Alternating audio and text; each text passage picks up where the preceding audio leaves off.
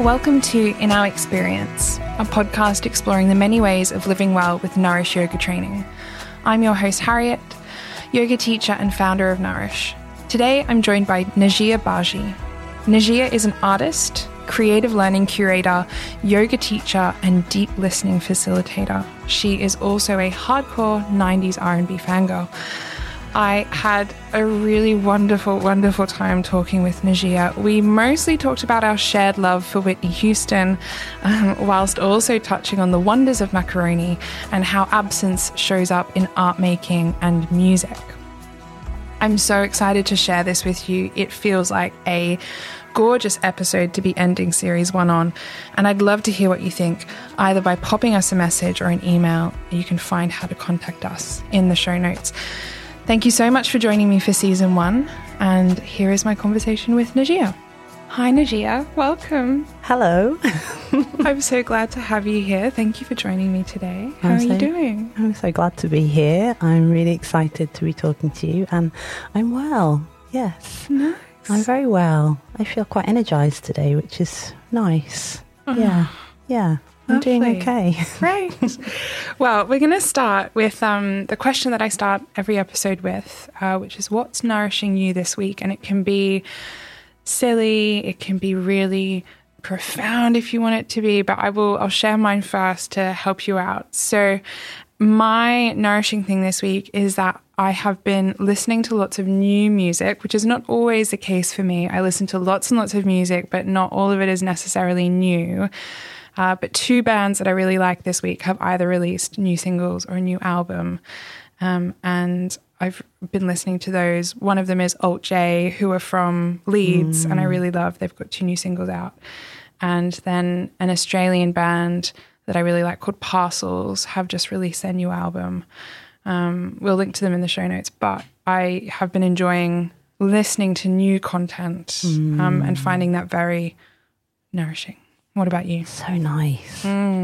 Yeah, I also go through those phases where you're finding new music. Actually, a couple of things. One is music, particularly a song by Monica Martin called Go Easy Kid, which is just like this heartbreakingly wise and optimistic and sad song that just, I don't know, it's telling me something at the moment. And I think the title kind of says it all. It's about going easy on yourself and kind of your expectations. That is nourishing me. I really love listening to that song.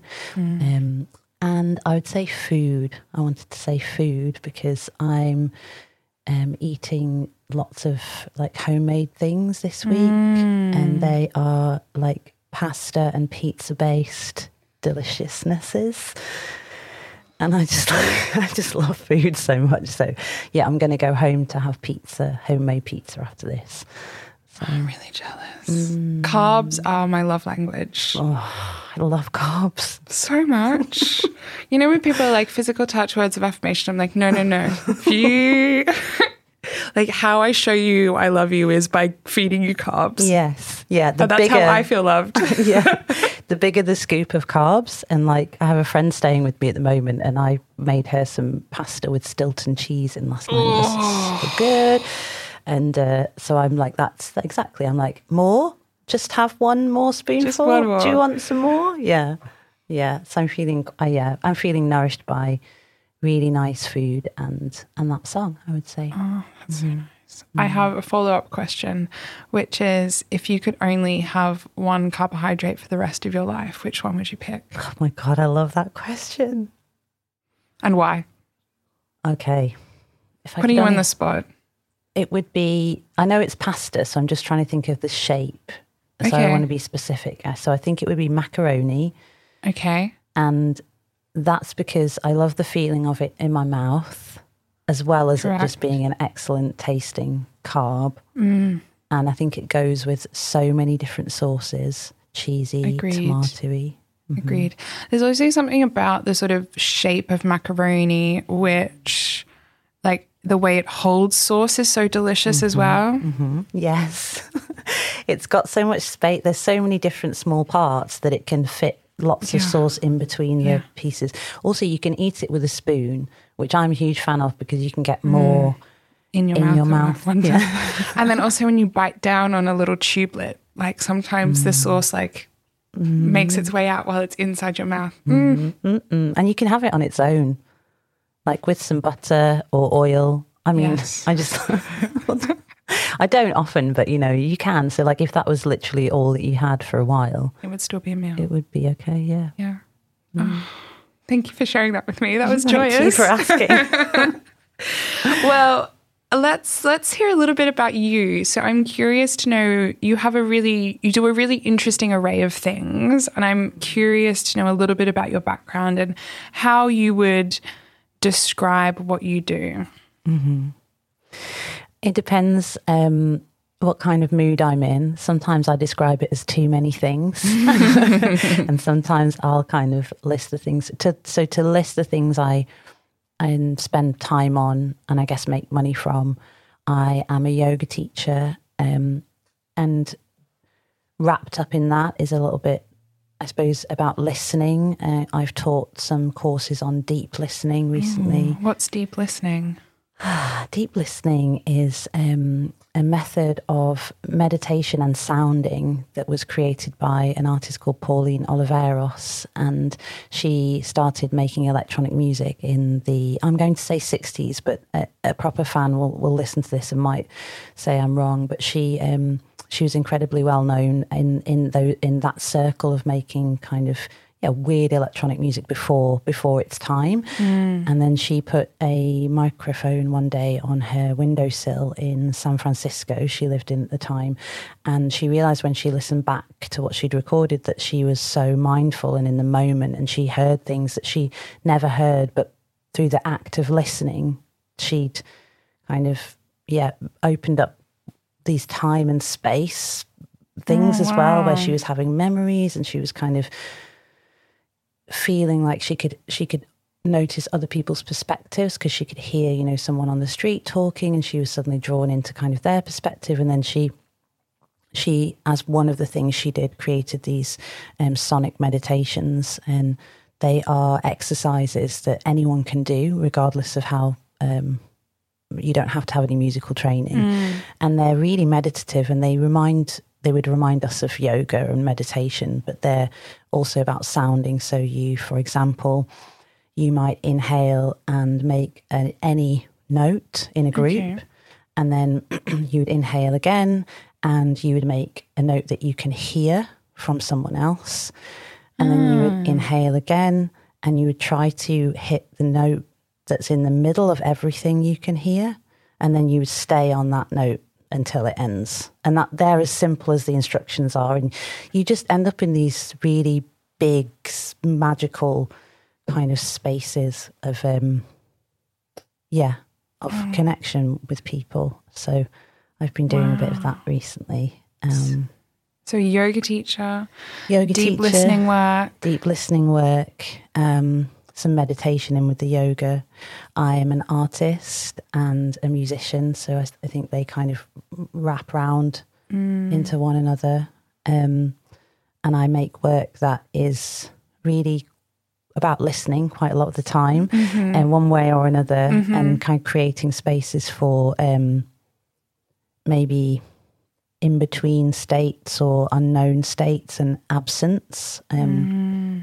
So I did make work about heartbreak for a few years because I was heartbroken, and then that developed into more kind of work that is centered or starts with movement. And then I started to realize, what I kind of was questioning, what's the thread, what's the thing about heartbreak and then movement and breath. And I think it is that I'm interested in the absent, and I don't know. I really love that. So I'm an artist. That's so interesting. I think I was in a previous episode, I have a conversation with Simran about this very thing. Like when you do many different things or you express yourself in many different ways, sort of stepping back and allowing the pattern to emerge to see what it is that connects all of those things can be really, really fascinating. And you know, that for you it's like absence and listening and these like liminal spaces is exactly gorgeous. Yeah, exactly. Yeah.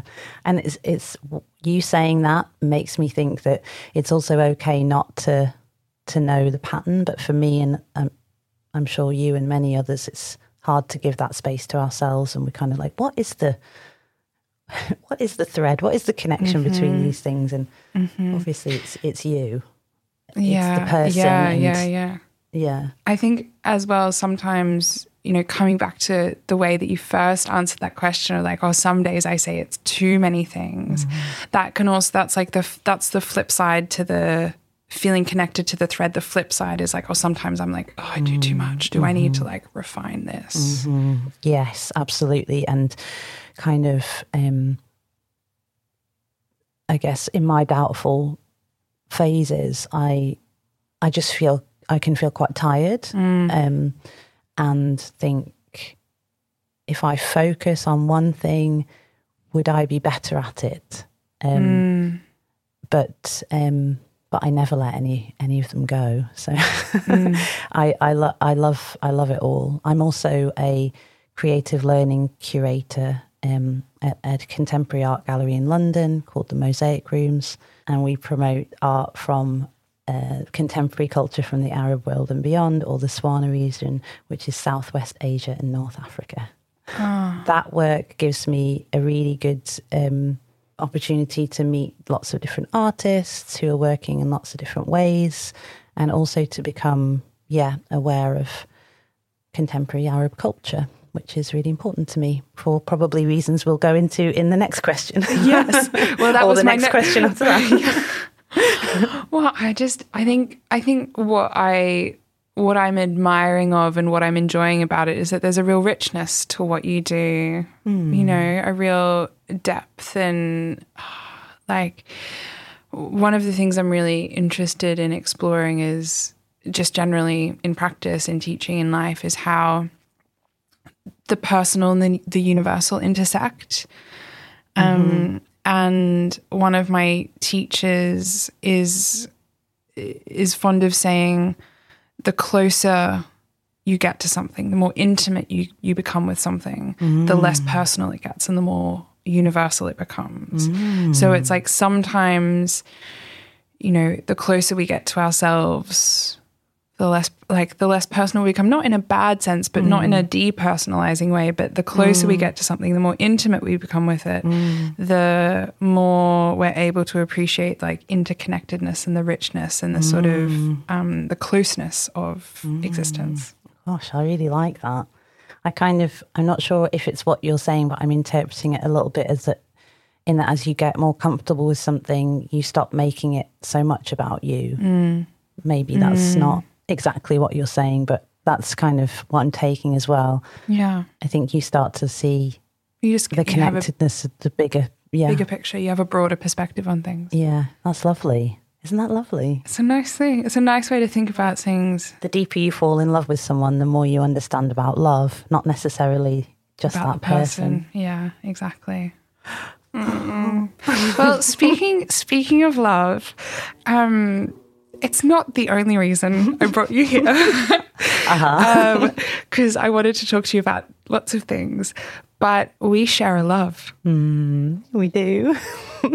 Gia and I share a deep, deep love for the very wonderful Whitney Houston. Yeah, we do. It's lovely to talk to you about Whitney Houston, because I know lots of people like her music, but I feel like when we talk about her, we need to talk more about her. But every time we do, I can see it in your eyes that you deeply appreciate her, like I do. I know.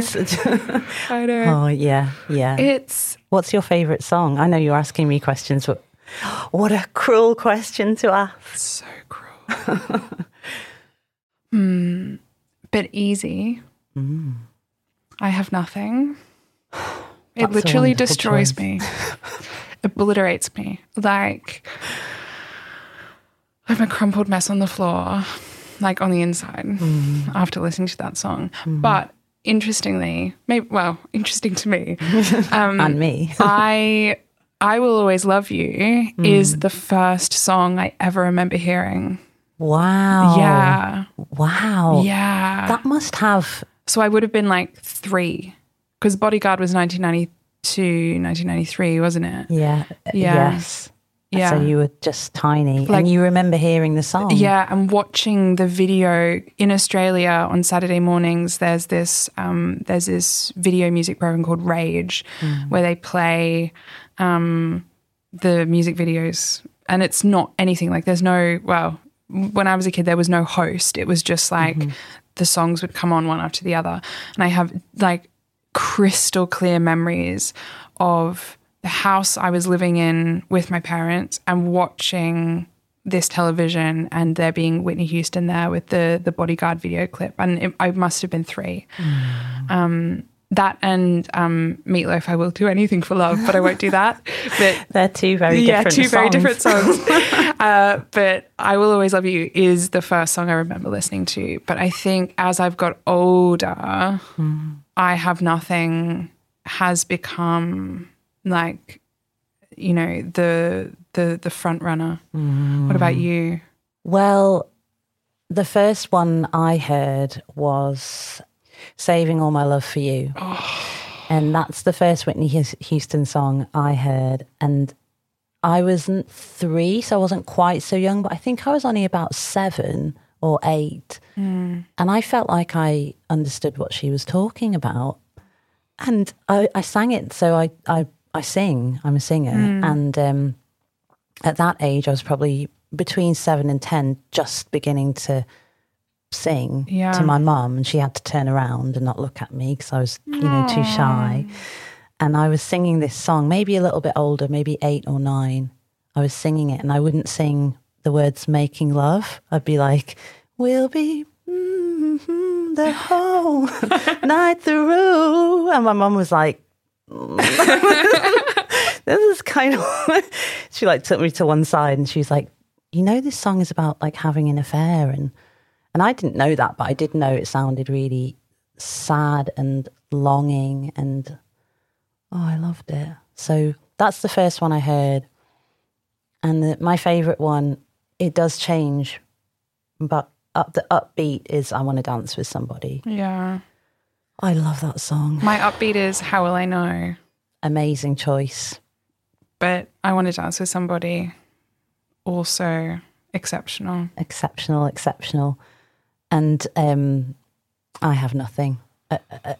If I had favourites fast and slower, it would be, I Want to Dance with Somebody and I Have Nothing. And same, it floors me. The vulnerability and just the way she holds her voice and herself. It's incredible. Well, this is the thing that is so, I think, underappreciated about Whitney Houston is that there is so much vulnerability in her music. And for me, like on a really personal level, I'm somebody that struggles with vulnerability. I hate it. I hate it. I hate being vulnerable, like in relationship, whether it's friends or partners or family. Like I really struggle to like allow that in myself. But one of the ways I access it is through like music from Whitney and other artists, but Whitney Houston in particular. It unlocks this part of me, and sort of it makes it okay for me to sort of be a little bit softer and squishier, and That's so lovely. I think that's so lovely.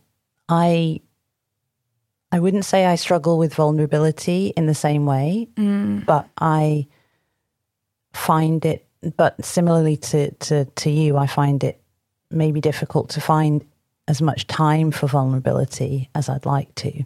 So singing for me is a huge... I mean, all of my songs are sad, and to listen to my music, you'd be like, "Oh my God, is she okay?" She's obviously never okay, and I am often really, really okay. But it's just that gives me a key. But yeah, Whitney. I mean, yeah, that I Have Nothing is like it's kind of the beyond. It's kind of the it's the edge of feeling like so much of your belief in love, in so much of your hope is resting in the arms of someone else, or in the feeling that you have between you. And then to say, you know, if you weren't here, I would have nothing. I mean, nothing. And the way she, I think just today, actually, because I was... we were preparing, weren't we? We were both preparing. And I watched her sing, He's all the man that I need. Oh, this is the Welcome Home Heroes one, isn't it? Yeah. We'll link this one in the show notes because it's so wonderful. It's a sermon. It's and many of the performances she did were sermons to, like, where everybody is there's a real and spiritual aspect to them, isn't there? Absolutely, where everyone is not only hanging on her almost as a deity or maybe as a like channel, and she believed that, like, she was so very religious, and then there's the aspect in that performance where you've got all of these military personnel. I have a strong negative feeling towards the military, but to see them all there and just like, I mean, they are transfixed and mesmerized, aren't they? Mm-hmm. And the way in that clip, the way that she walks across the stage and reaches out to sort of touch people and, you know, hold their hand, and she, you know, she's making eye contact, and she, you know, she gave so much in her performances, didn't she? Yeah, she did. You're right. There was imagery that really inspired me, and I started to think about an art project where that somehow the outstretched hand was so kind of, I'm going to say biblical, but maybe I mean sort of like has Christian. Yeah. Well, I think there's something about reaching out to somebody regardless of religion, like it's a gesture of welcomeness and like offering and and giving, and kind of maybe recognizing that you feel there's a power. I felt like she felt there was a power inside her that she was offering. The way she was reaching wasn't kind of like, hello. It was kind of like, this like, I feel powerful. I'm full of love for you. I really believe in, I'm so like vibrating with, you know, all of the music that she was making on that stage. And she was almost like offering some of that power out and allowing, it was like she was allowing people to.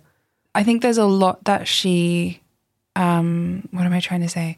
She gave permission for people to step into that experience. Yes. She was bringing people in. She's saying, here's this thing. It's okay to sort of, you know, feel this way or to connect to this experience. Like, you know, come in. Yes, you're right. She did. And I've not seen anyone. I've not seen a performance live or recorded of anyone else that does that like she does. Well, I think she was easily one of the best vocalists and performers of the past 100 years. Like a voice like that hasn't existed since. No. I love to watch her be so powerful. I love to watch her singing and hardly moving her body or mouth, and this like massive sound comes out, and she's enjoying it. I love to see performances where she's kind of like, she's really sensual, isn't she? She's very, very, when you watch her performing live, she was very, very embodied, like right there, so present, so like in herself, particularly in the, like, you know, in the late 80s, early 90s, you know, things sort of shifted as a life took hold, but so incredibly there and here and now with, you know, whoever she was in front of and whatever music was happening. You're right. Yeah. Yes, she didn't seem in those earlier years. And I must admit that that's most of the performances that I'll kind of watch and be inspired by. Yeah, she was very present, and in her body, and her body was so, like, she would just do a little shrug of the shoulders or a little kind of curl of the lip, you know. She's got like, or she has a thing where she frowns, but it's different to when I frown, and there's like one line that comes across in between her eyebrows, as though her nose comes up and her forehead comes down. I see what you mean. Yeah, I think. And these little things, and they'll just happen, a tiny little thing in when she's singing, and it will just like tell you another like novel's worth of feeling behind the one word that she just sang. Oh God, I love her. We love her. We love her. She's just so brilliant. And I think for me as well, like coupled with the tragedy of like her life, it just devastates me. I saw her live. It must have been 2010. It was her last tour, and that it was such a surreal experience, because her last album that came out was sort of like, it did really well. It was number one, and there was this energy of like reclamation around it. And seeing her live was such a important experience for me, and it was so beautiful, but so sad at the same time, because her voice had really changed quite a lot. Yeah. And you know, it's still this voice that you know and love, and the performer that you know and love, but it was almost like there was this grieving happening at the same time. And then she died, 18 months later. Did she sing I Have Nothing? Oh, I can't remember. I don't think so. I could look up the track list for it. She did sing I Will Always Love You. Yeah. But without the high note. Yeah, because her voice had been damaged. Yeah. Yeah, I think there was grieving and kind of like almost like it seemed like she'd accepted or moved into a phase where she wasn't fighting for like her health or I saw an interview she did with, have you seen the interview that she did with Oprah Winfrey? No. It's lovely, but it's sad, and there's a part in it where, and it's not all sad, but there's a part in it where they're talking about her marriage to Bobby Brown, and I think they might have separated, or something had happened where it was publicly known that there was some issues, and because Oprah knew about it, and she was like, well, he battered her, didn't he? Like, yeah. And she was, I remember really seeing it for the first time, because I've watched the interview since, and Oprah was saying, so what happens, or like what's going on, and she was saying, well, Whitney Houston was like, well, when somebody's kind of intimidated by how big you are, like sometimes they want to make you feel smaller, and I just thought, like, does anyone else famous say something that's so honest and so like everyone's been in a relationship like that? And Oprah Winfrey looked at her, was like, kind of, she was incredulous, and she looked at her and she was shocked, and she was like, but you're Whitney Houston, you make yourself small to keep a man happy. And Whitney was like, kind of shrugged, and she was like, I want my marriage to go well. And Oprah was just like, and I was like, oh my God. Well, maybe this is the thing about her, is that there's a real humanness to Whitney Houston, which makes her so accessible is the word I want to use. Relatable isn't quite the word, but like and that humanness is like when she's in performance and when she's singing, but also when she's, in those interview situations as well. And she was so, there was a real openness about the issues that were going on in her life. And yeah, I must admit, I'm not hugely kind of knowledgeable about like the last few years of her life. And I know sort of facts, like there was a documentary, I read a book and it mentioned the documentary. Did you see any? Because I haven't seen anything like that. I sort of refuse to watch it because it feels like trauma porn to me. I'm so glad you said that, because that's how I feel about it. And like I want to celebrate her and not feed into that narrative. What I should mention though, and I know that you've listened to it, is that there is a wonderful episode of the podcast Still Processing about Whitney Houston. And we will link to that in the show notes, because it goes into so much more detail than what we're talking about here, and it really does justice to the sort of broader social issues around Whitney Houston, because there was this whole, particularly her first 2 albums, there was this whole dynamic around her being like the acceptable Black person in the recording industry, and how that led to her sort of being ostracized in a way from the Black music community. And I think that's such an interesting and really deeply upsetting aspect as well. Because the other thing I think I find really interesting about Whitney Houston is her aloneness. Like, she strikes me as somebody who was very alone in all sorts of ways for all sorts of reasons. And that really comes through in her music as well. Like, she's singing to somebody that's not there. Oh my gosh, absence. Yes. It's just like, yes, you got it. That's one of the things that I adore about, like, so her music videos and stuff. I just feel like, so I Want to Dance with Somebody, which I think they mention in Still Processing as well. And they're kind of like, as I'm sure that both of us love, like the wigs, the dresses. Right. Like, it's perfection in every way. And it's also a kind of weird short film in a way. She's like dancing up and down a corridor and opening doors and there's no one there, or she's opening doors and like there's a couple dancing on their own, or it's just all a bit abstract and weird.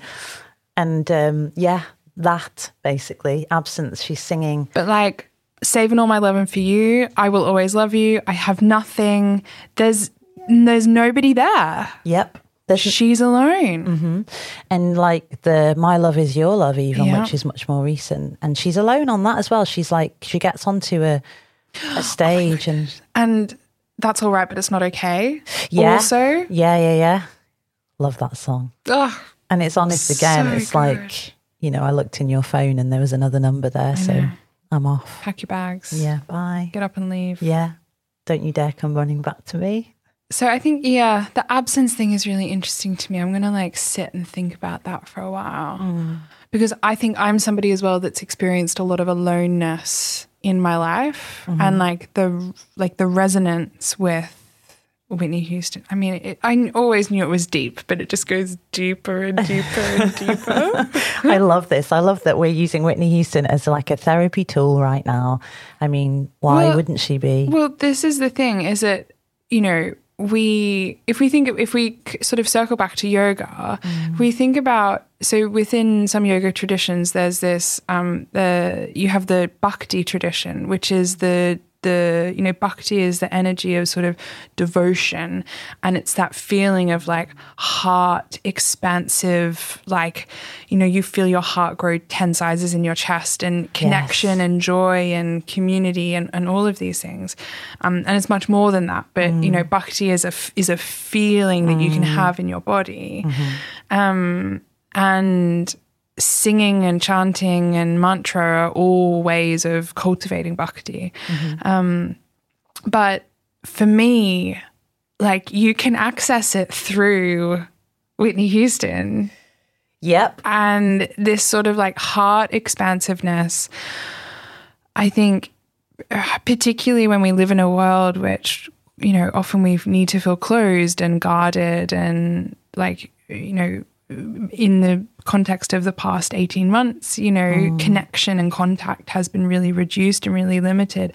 Having a vehicle to sort of instantly transport you into that sense of like, oh, there's somebody here with me and it's Whitney Houston, I think is a really important thing. Yeah, I agree. That's a lovely way to, I hadn't really thought of the Bhakti yoga and Whitney Houston connection, but you're right. I feel like in her voice, in the delivery, in the talent, in the pure talent of the technical incredibleness of her voice, and the way that you were saying, we were saying she brings her whole self into it, and she's also kind of giving. She knows that she's giving, and she knows she's welcoming you into that space. Very self-aware. Very self-aware, and so what else could we do but to feel that we can step into that? And there are so many artists that don't, you know, that's not their thing. They're not offering you a space to step into and kind of feel connected to these bigger, these big, huge things that you feel connected to. Love, hope, you know, fear, like loss, absence. And you can access some space to work through those things whilst listening to her, for sure. Yeah. Oh, I love that. Wow. We could keep going, but we are running out of time. So where can our listeners find you if they want to see what you're up to? You can find me on Instagram. I have 2 accounts. One is with Najia, and that will show you where to come to my yoga classes, which, by the way, have lots of Whitney Houston on the soundtracks, always. And like deep listening and meditation. And then I have another account, which is Najia Baji, which will show my artwork more and my work with the Mosaic Rooms, my creative learning curation. So I would say they're probably the best ways to find me. I also have a website, which is with Najia, and another one for art, which is Najia Baji. So, you know, we will, too many things. We will pop the links to those in the show notes. Well, thank you. Thank you so much, Najia. This has just been a pleasure. Thank you for having me. I'm so glad we got a chance to talk about Whitney Houston for so long. Me too. Thank you. Thanks for listening to In Our Experience. Don't forget to subscribe, rate, and review the podcast. We love hearing what you think, and it makes a really big difference. In the meantime, until the next episode comes out, why not check us out on our Instagram account @Nourish Yoga Training, or pop us an email via our website. See you soon.